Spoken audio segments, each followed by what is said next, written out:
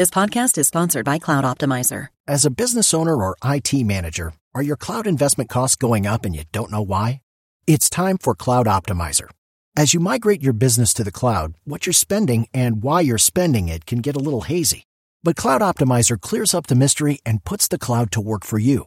Cloud Optimizer starts by analyzing usage patterns, right-sizing resources, leveraging discounts you may not be aware of, implementing automation, and much more. And by reducing unnecessary expenses and maximizing performance, Cloud Optimizer guarantees you a savings of 5 times what you spend for their service.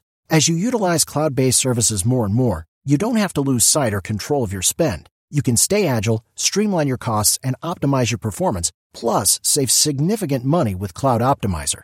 Make the cloud work for you with Cloud Optimizer. Get a free assessment and find out how much you can save by going to cloudoptimizer.com. Go to cloudoptimizer.com for your free assessment. That's cloudoptimizer.com.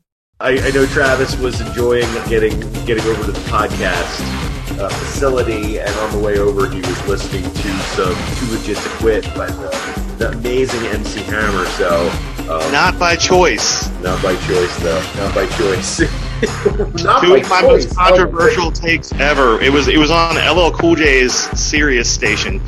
2 of my most controversial takes ever are, I can't stand LL Cool J. I'm a huge hip-hop fan, but I can't stand LL Cool J. And I'm not a big Jim Harbaugh fan, and that's come about this week. And I'm sure we'll probably broach that topic later. We will brush on both those topics. Do you dislike them both because they're both candy rappers? Is that what the issue is here? Man, LL Cool J's lyrics are so freaking bad. Can you name another artist who ever used the term "my head is like a shark's fin" in a freaking... What does that even mean? What the hell does that even mean? I don't know. I don't think I want to know. And that isn't even from the song he did for the movie Deep Blue Sea, which would have made a little bit of sense. But no. So here we are, Travis. Welcome back to There's Always Next Year. I'm your host, and you can follow me on Twitter at Brian_Bassett. With me, as always, is the amazing Travis Milton, who you can find on Twitter at _37board27. Josh has the day off. He's home with the family. He's requested, loyal listeners, that you please send him whiskey. So if you want to find a way to get a hold of him and send him whiskey, you can get at him at Josh_Conrad on Twitter. It's the end of the week, holiday week. We're late in pulling this podcast together. We're taping this on Friday, but we will touch briefly on the Packers game from last week. We'll get into some news and notes, and then we'll look ahead to the Jets' final matchup against the Patriots. But first, so let's talk a little bit about the Packers' loss. I'm not going to say I saw it going this way, but that's exactly how the way I predicted it would go, right? Where you had these two teams that are clearly scratching and clawing, finding their way to the end of the season, but one team has Aaron Rodgers, one team has a young and promising quarterback, but in the end, Aaron Rodgers does Aaron Rodgers things, right, Travis? Was that kind of your take? Once it went to overtime, it's like, well, it's Aaron Rodgers. How were you feeling about that as the game kind of played out and the Packers found their way back into it? Well, you've got to remember I've killed a lot of brain cells in my day, so I don't remember exactly what we both said, but I'm pretty sure that we both touched on the points that, they've got Aaron Rodgers and they've got Davante Adams. Mm-hmm. And in the end, who were the two deciding factors? Yep. Aaron Rodgers and Davante Adams. Right. And then we've got, Mo Claiborne and True Maine Johnson. Great times. Good times for Jets fans, right? Oh, yeah. And so, in the end, they did the things that we expected them to do, which were Davante Adams was going to kill them. He kind of got off to a slow start in the game, but seemed to heat up and then obviously had the game-winning touchdown. It was the dagger. Yeah, it was the very end. Unfortunately, even though I have Davante Adams on my fantasy football team, he wasn't enough for me to overcome my adversary who stomped me in the final. So it was kind of a weird moment where I was watching the end of the Jets game. Davante Adams scores that touchdown, and I scream in glee at the Jets losing because I'm like, oh boy, that really helped my chance in the fantasy playoffs. And the Jets just didn't win another game. And I kind of saw this coming. So it was all these emotions wrapped up together, but also feeling like super fucking guilty for having, screamed in glee at Davante Adams scoring that touchdown. And in the end, it ended up costing me the championship. I think I ended up hurting myself. But that's some shitty karma. Yeah, exactly. That's exactly what happened. Was I did it to myself. But so let's talk a little bit more about the game. In that, one of the most interesting things to me, and maybe it shouldn't be all that interesting, was Leonard Williams was ejected from the game for punching Brian Bulaga. After the game, he says, hey, I just lost my temper. I don't want to be a dirty player. I hope that people don't remember me for this. I'm super bummed and disappointed that in a close game I did something stupid. What was your take on that, or thoughts on the Leonard Williams ejection? My take was, I literally got up out of my seat and said, fuck yeah, Leonard Williams, because I think every single one of us has been very frustrated with his production. Like, he's been solid. He's doing the dirty work, but for being in, what was he? He was a number 6 pick. Right. Yeah. For being that high of a pick and being, at that point, I think he was the highest rated player in the draft. You expect more out of him. And that was kind of a culmination of like, hey, thank you. I'm glad you feel the way I feel about your play right now. Finally. It's taken you long enough. And I really felt like it was just a culmination of him being so close, but just not, the quarterback, and, just being so close on all these plays and not putting everything together. And I could very easily see that being the case. And in my mind, that was what it was. And I was like, well, hell yeah, I'm glad that you are as frustrated as I am with your play that you want to punch somebody.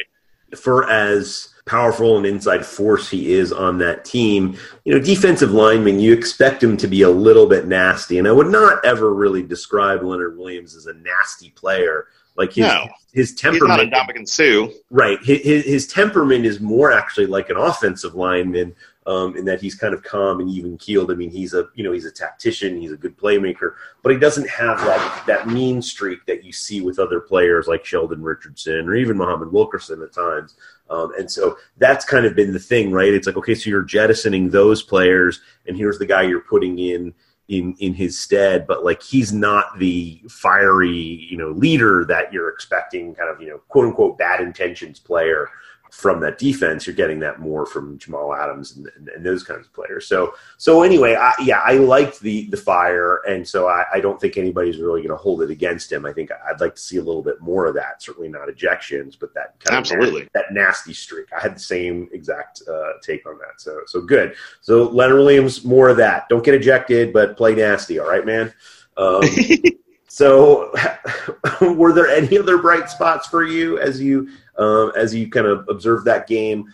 Were there, I think, Sam Darnold was kind of the one example that pops to mind for me. Chris Herndon. Yes, Chris Herndon. Yeah, he had quite a game, right? He did, but he was actually my number 2. One of the things I bitch about a lot, and I think you and I have both bitched about this, is Robbie Williams route running. Robbie Anderson. Not Robbie Williams. I mean, Robbie Anderson. I'm sorry. Robbie. Yeah. Who the hell? Robbie Williams is a pop star from the 90s. I've had too much Eagle Rare. I told you I'm going to be the half-drunk funny guy. I'm opening a restaurant. Just deal with it. Right. Robbie Anderson's, like, I looked at his route tree. Somebody posted it on Twitter, I think a day after the game, and it was not the normal Robbie Anderson route tree. And, I think part of that is a the stinky smell of desperation in Jeremy Bates, but also Robbie Anderson kind of pulled it off. I mean, he wasn't just running go routes. No, you're right. He was all over the place and making catches and making plays within those routes, which really surprised me. And I think I was more happy about that, seeing whether it be, a step in development or, a flash in the pan game that he pulled it off. Like, either way, seeing that was like, holy shit, that really made me happy. Yeah, I was impressed. I thought Sam Darnold had a good game. Obviously, came up short in the end, and the team kind of lost some momentum in the final parts of the game. But But all that said, I really like the play from Chris Herndon. 6 catches, 82 yards, another touchdown. And that one-hander. Oh, yeah, right. That was amazing. It was so nice. And so I think you see that, okay, you're saying, gee, this guy's a rookie. He's 22 years old.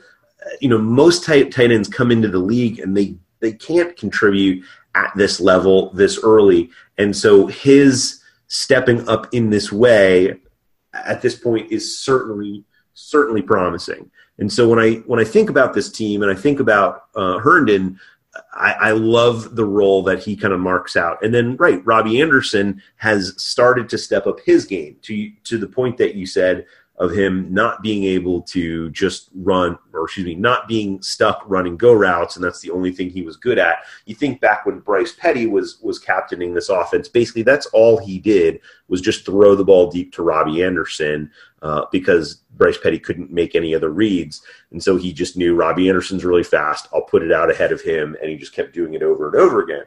Now we're in a situation where he's obviously progressing. He's learning the nuances of the game. He's running more complex routes. And so you can certainly see, hey, this guy's going to be the field stretcher for this team for the next, hopefully couple of years.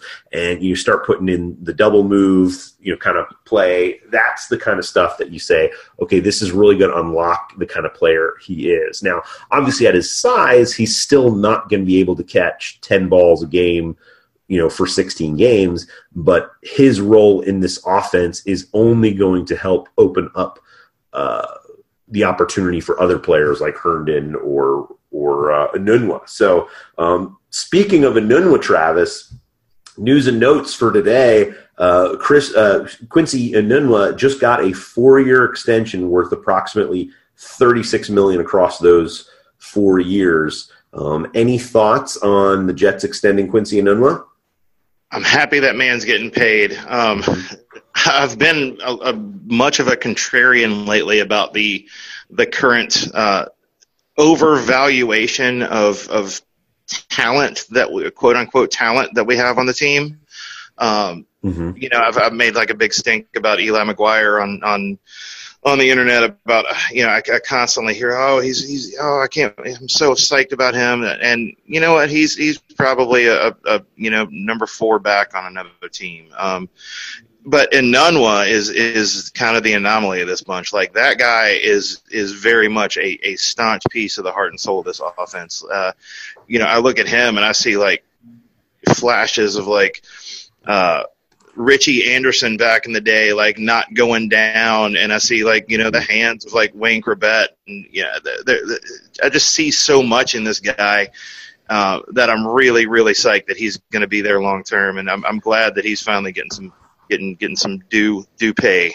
Right, and you had talked about a couple of weeks ago about the idea someone on Twitter wrote something like Jericho Cotchery 2.0, and that's kind of the way I look at him. And so when you think about the Jets and kind of as they go through this rebuild, I like the fact that you have Quincy Enunwa in place. $9 million a year. We don't know all the details on the deal yet, but I'm sure that, there's bonuses or escalators in there. So it's not like he necessarily will even earn all 36 of that, on that 4 years. So, but still, when you consider the fact that players last year, like, Allen Robinson got around $12 or $13 million a year. Sammy Watkins got the same. I think Brandon Cooks got more than that, kind of during training camp or obviously, not on in free agency. But the things that someone asked me today on Twitter, like, do you think that they grossly overpaid for him? And my read is no, because if you look at the talent of players that are going to be out in this year's wide receiver class, I think he's one of the better, more talented players of that group. He's also fairly young. He's got the skill set and the talent and the technique and the size and everything you want. You get him ahead of free agency, and you're going to do it in the midst of an upcoming free agency where the valuations on players are going to be bonkers. Two teams have over $100 million in cap space in the Colts and the Jets, and there's other teams that aren't that far behind. So when you think about, I saw something on Twitter about the fact that the Miami Dolphins, or excuse me, on an article the other day, someone was complaining about the Dolphins that they're in cap despair because of Mike Tannenbaum, and they were kind of putting the math together and saying like they could get to $60 million, and that's not even a lot in this free agent class based on kind of the arms race of the way other teams have built their cap space for the season. So all that to say is $9 million today is probably more like 13 or 15 this coming off season. So I love the move, and I love the value at which they got him. And clearly, right, he did a deal that was more friendly to the team, but he's still going to do well. And so for his loyalty, he gets rewarded. I'm just going to name some of the other guys kind of ahead of Enunwa in terms of who's making more than Enunwa going into free agency this year. And I just want you to tell me the players that you would rather have at this point in their career on, let's say, a $10 million average or more deal this coming free agency. Larry Fitzgerald, 36 years old. That might be a break even on that one. And he'll probably get, he's currently $11 million. He'll probably get, 12 or 13 if he re-signs with the Cards on a 1 year, or, maybe more than that if he goes on with another team. But I don't know many teams going to be willing to pay Larry Fitzgerald that much. Randall Cobb, currently 29 and currently has a $10 million in average per year. If the Packers don't want to sign him, like the one team he's going to excel with, there's no way in hell I want that guy. Right. Okay. Dante Moncrief, currently with the Jaguars, 26 years old, on just about $9.6 million per year. He's with the Jaguars? I thought he was behind the counter with Lane Kiffin when I bought those hot Cheetos. He was. He might have been. Tavon Austin, Cowboys. Absolutely not. No, that guy, no. Golden Tate, 31. He's on a deal expiring that had $6 million annual. He might be close to a push. He's still pretty productive. I don't think any of us ever know exactly what's going on within that Philadelphia Eagles offense at any given point. So I can't put his anything he's done there, good or bad. So that might be a push. I'll give you a couple more here. Let's see. Ryan Grant with the Colts, no. John Brown with the Ravens, he was on, I think, maybe hell no. Hell no, yeah. Cordarrelle Patterson, Patriots. No, can't catch the ball. I thought he was a kick returner. And he's a kick returner and a running back. He's designated as a wide receiver, but no. Kevin White, hell no. No. Chris Hogan from the Patriots, no. Cole Beasley, hell no. Adam Humphries, hell no. Tyrell Williams, no. Then you get to Enunwa. And there's players below that. You can go to Over the Cap and check it out. The one interesting name on that list that I didn't mention, who's making more than him this year, but who will be a free agent this coming year, is Jermaine Kearse. To me, I feel like this deal pushes Kearse out unless he's willing to take a very low dollar deal from the Jets, like at 29 years old. Do you agree? Does this signing of Enunwa kind of signal the end for Kearse, or will maybe they'll make a half-hearted attempt at him? No, I think it's the end. To be honest, I was really surprised that they retained him this year with Enunwa being back. I won't say skill set, but what they do within the offense is so similar. And with Enunwa being younger, fresher, I agree that there was probably a question mark there at some points with the coming back from the injury, but just having a younger, fresher, more hungry player, I'm still surprised that Kearse stayed on this year. Yeah, I mean, it obviously worked out with, Enunwa getting injured somewhat and, being injured for parts of the year. But all the same, I think the idea here is they get Enunwa healthy and he kind of holds that role next year, obviously. And I think that's the other thing that sorry. Yeah, that's the other thing that put the nail in the coffin with him being with the Jets. Enunwa being injured, it worked out in opening the door for him getting more playing time, but he did not do shit during that time. I mean, the amount of drop passes that he has had, I looked it up again. Brain cells not good right now, but I looked it up at one point and it was horrendous. Yeah, I don't know what the numbers are. I'll try and find it while we're talking.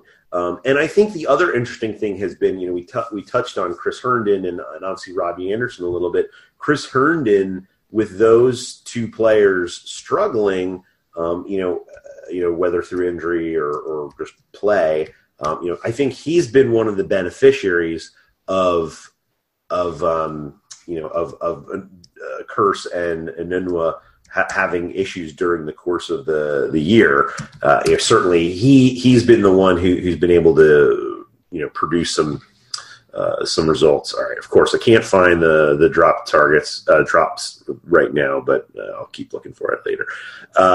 His current catch rate in the 2018 season, according to Pro Football Reference, is 48.7, which is horrendous. That is so bad. So I don't have the drops in front of me, but a 48% catch rate is horrific. So not good. Well, that pretty much exposes the drops. If you've got a 48% catch rate, then you're screwing up all over the place. Exactly. So another interesting thing that's happened in the news, kind of Christmas Day or right after, I can't remember at this point anymore. The Jets were in the news because Ian Rappaport reported that the Jets had too legit interest in Jim Harbaugh. Now, who knows whether Jim Harbaugh is actually interested? It might be a one-sided crush in the case of the Jets with Jim Harbaugh, but nothing has been said from Harbaugh's camp, and obviously, as a college coach, like there's nothing to gain from talking about it. But from all reports from NFL.com reporters, the Jets' interest was sincere, or they were sincerely considering making him an offer, which we can assume they were going to do. You said at the top there, you're not a big fan of Jim Harbaugh. Tell us more about that. Why would Harbaugh not be the right person for the Jets as far as they're concerned? I mean, first and foremost, I've resided to the fact that Maccagnan is going to be back. Mm-hmm. I hope to sweet Jesus, Muhammad, or whatever God is out there that I am wrong, but that would just be the biggest freaking mess in the world. That would be bigger than the Izzik Ryan mess. Having those two together would be absolute. It would just be a shit show. Number two, maybe if he had done what Pete Carroll did when he dropped down into the college ranks, or what Nick Saban did when he came back to the college ranks, I haven't seen him excel to the point that he probably should in Michigan. I mean, he's been there 4 years. They haven't made it to a single, Final Four playoff. Mm-hmm. So what the hell has he done within the college ranks that's going to impress me?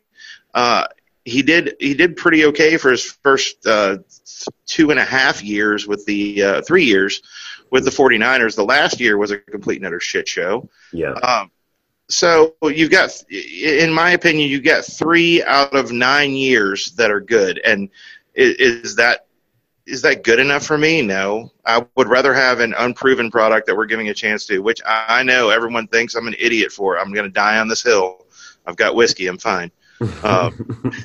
But I am just not a fan of Jim Harbaugh. I've seen him rub players the wrong way.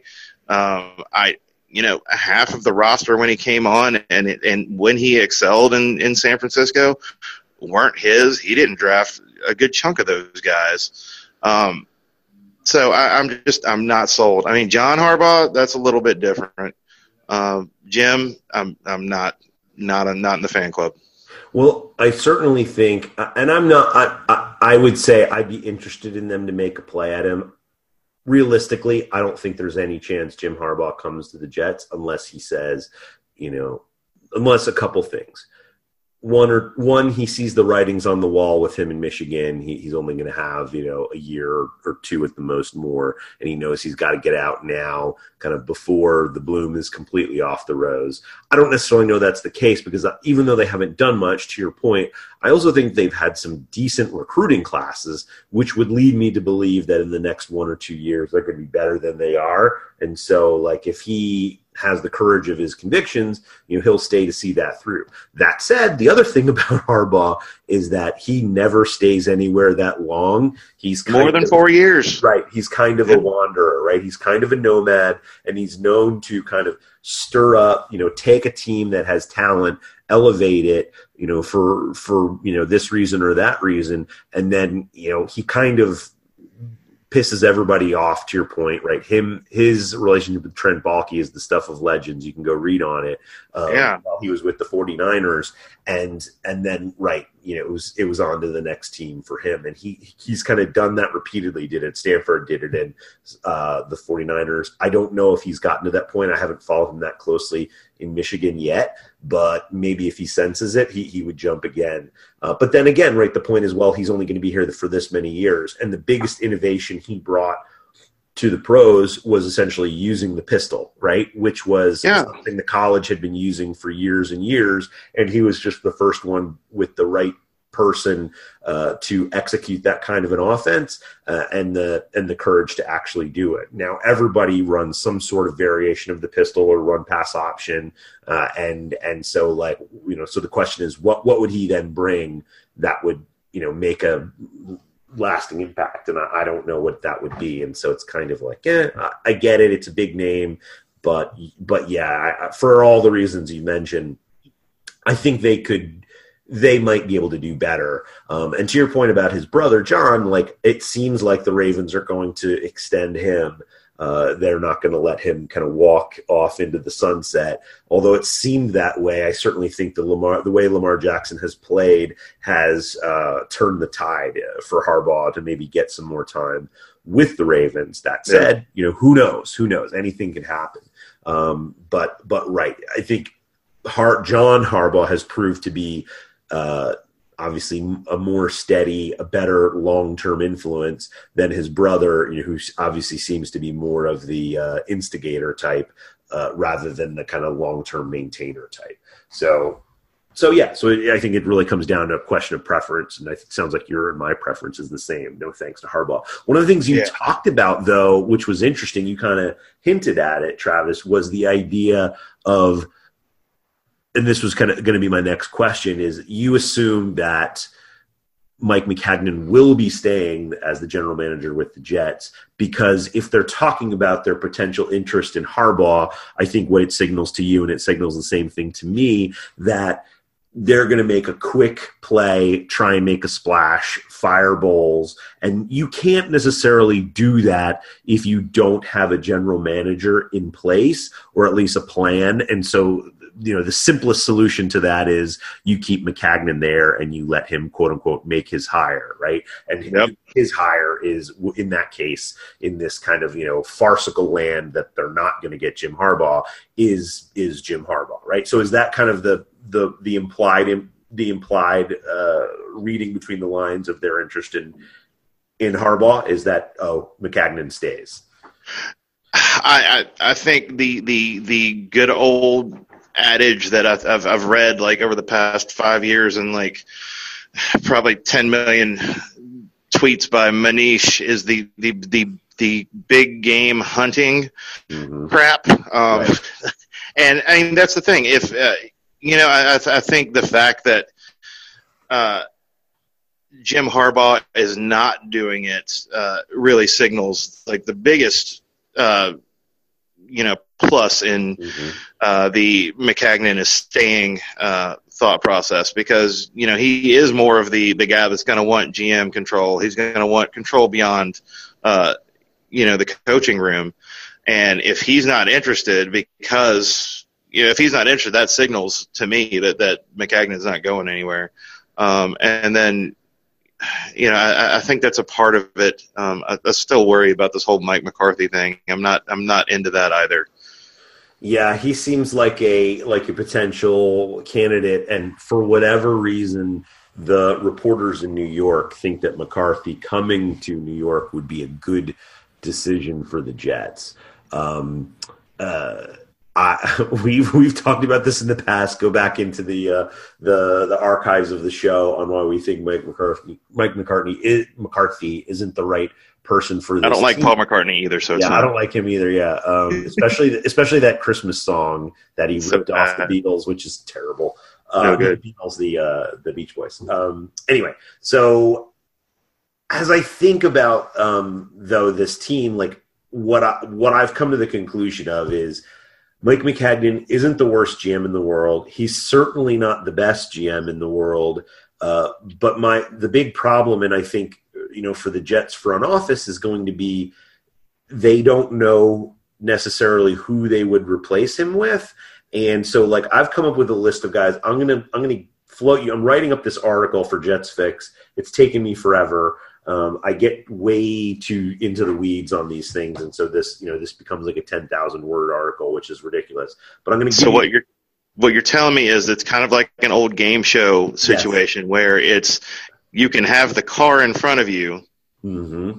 and it's a Ford Pinto, right? But it's still a car. Or you can have what's behind door number one, right? Which and you don't know what that is. Yeah, it could be a goat, right? Right. Yeah, exactly. A literal goat. Yeah, not the greatest of all time. It could be just an actual goat. Jeez. Yeah, an actual goat. Yeah. So here's my top 4 options. If the Jets were to upgrade, here's the 4 guys I'd want them to see. So I'll give you a little bit of update, and then if you have anything to add, feel free. So number 1 is George Patton. He's the assistant GM in Minnesota. He's been working with Rick Spielman for a long time. Obviously, they've built a talented team, but he's been loyal to Spielman all this time. But finally, it sounds like he's ready to move out on his own, according to Jason La Canfora.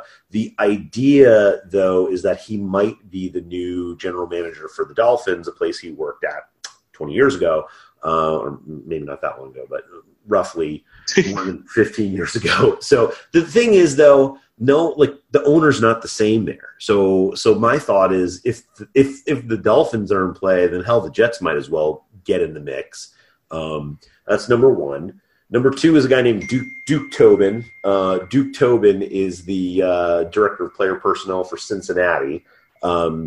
He has essentially been the nominal GM in Cincinnati for a long time. He's obviously built a very talented, or let's say talented units at different periods of time. They had one of the best receiving corps with Chad Ochocinco and TJ Houshmandzadeh. They've had one of the best defensive lines. They've had one of the best offensive lines. They've had some good secondaries as well. So he's been able to build talented teams. But I would say, I think everyone would agree, the issues there are more around the coach. Marvin Lewis. Exactly.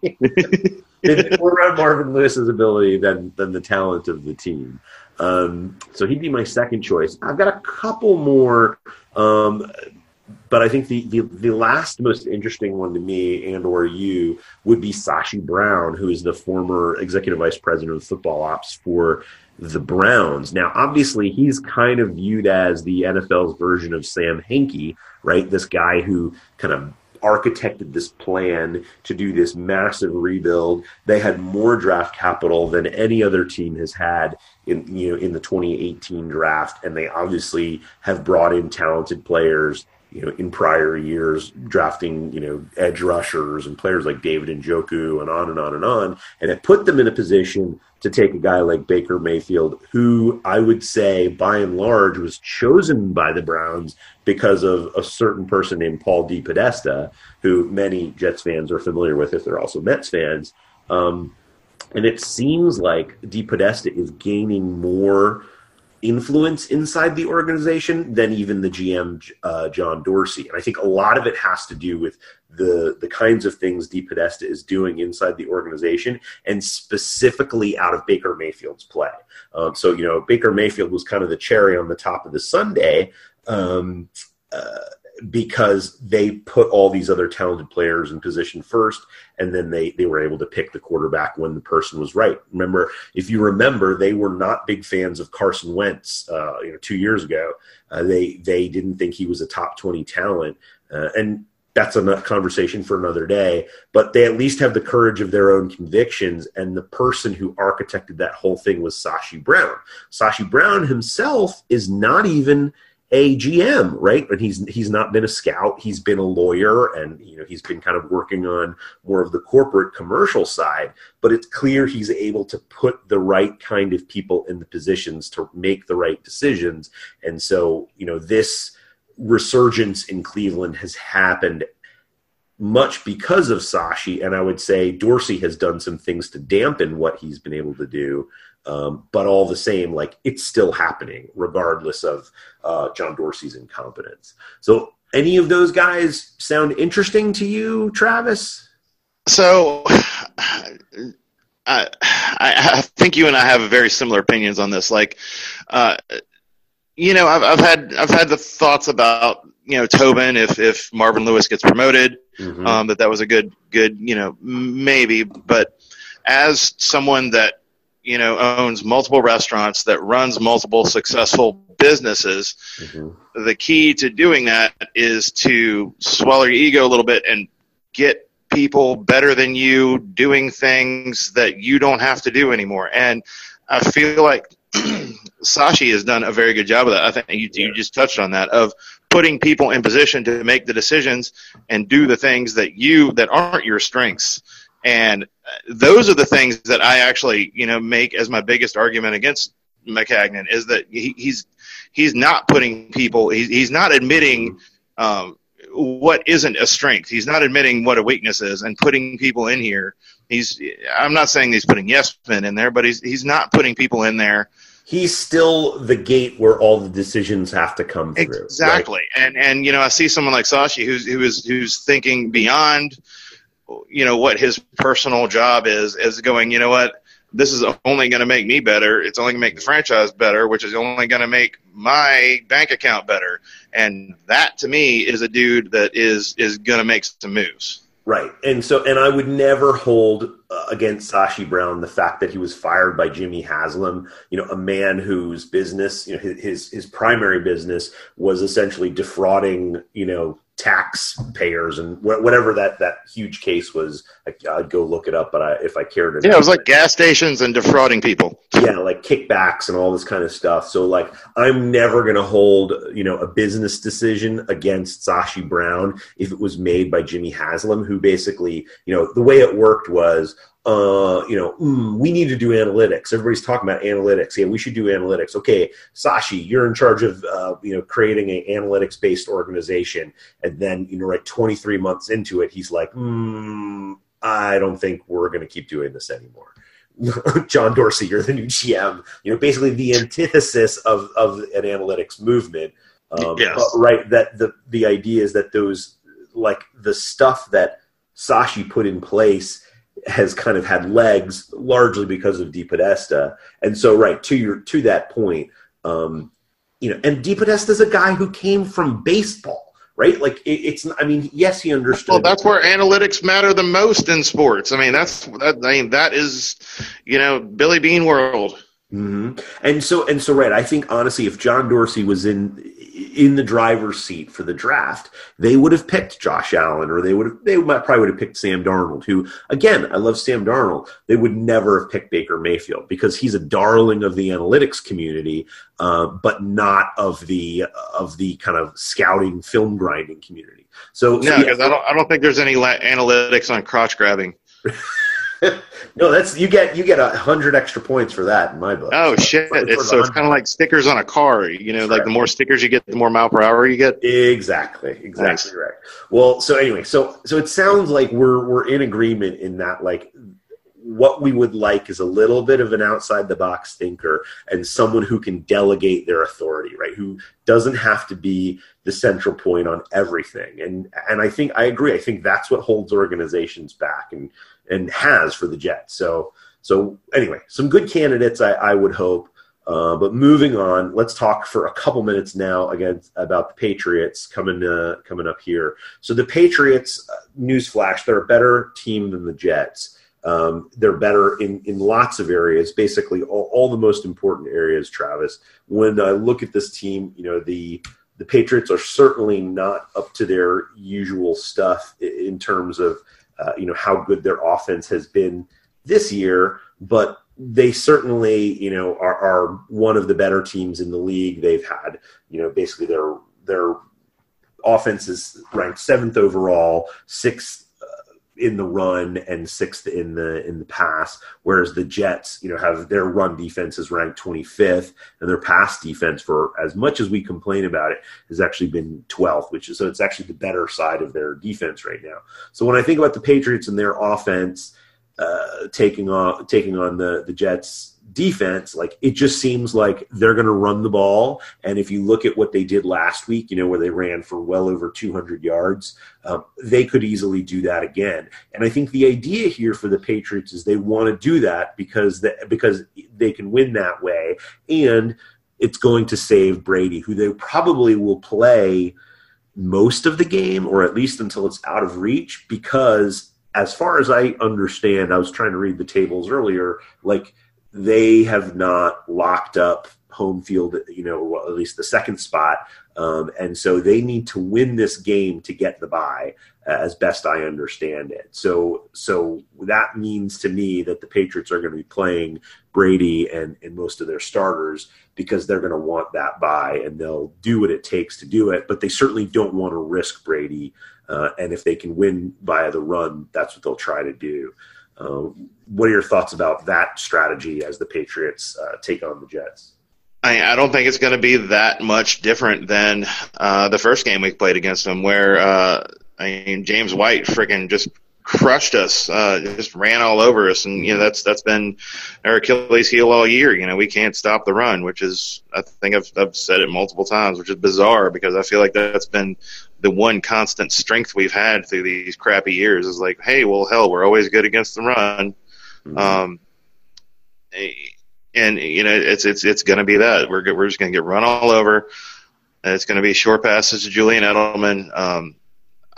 Jamal Adams did a wonderful job against Gronk in the first game, and I foresee the exact same thing. I think that he's going to be shut down. He's kind of a shell of himself. But I think you and I have these conversations every year, either between us or with other people. It's kind of that Mark Twain thing. The rumor of the Patriots' demise has been greatly exaggerated.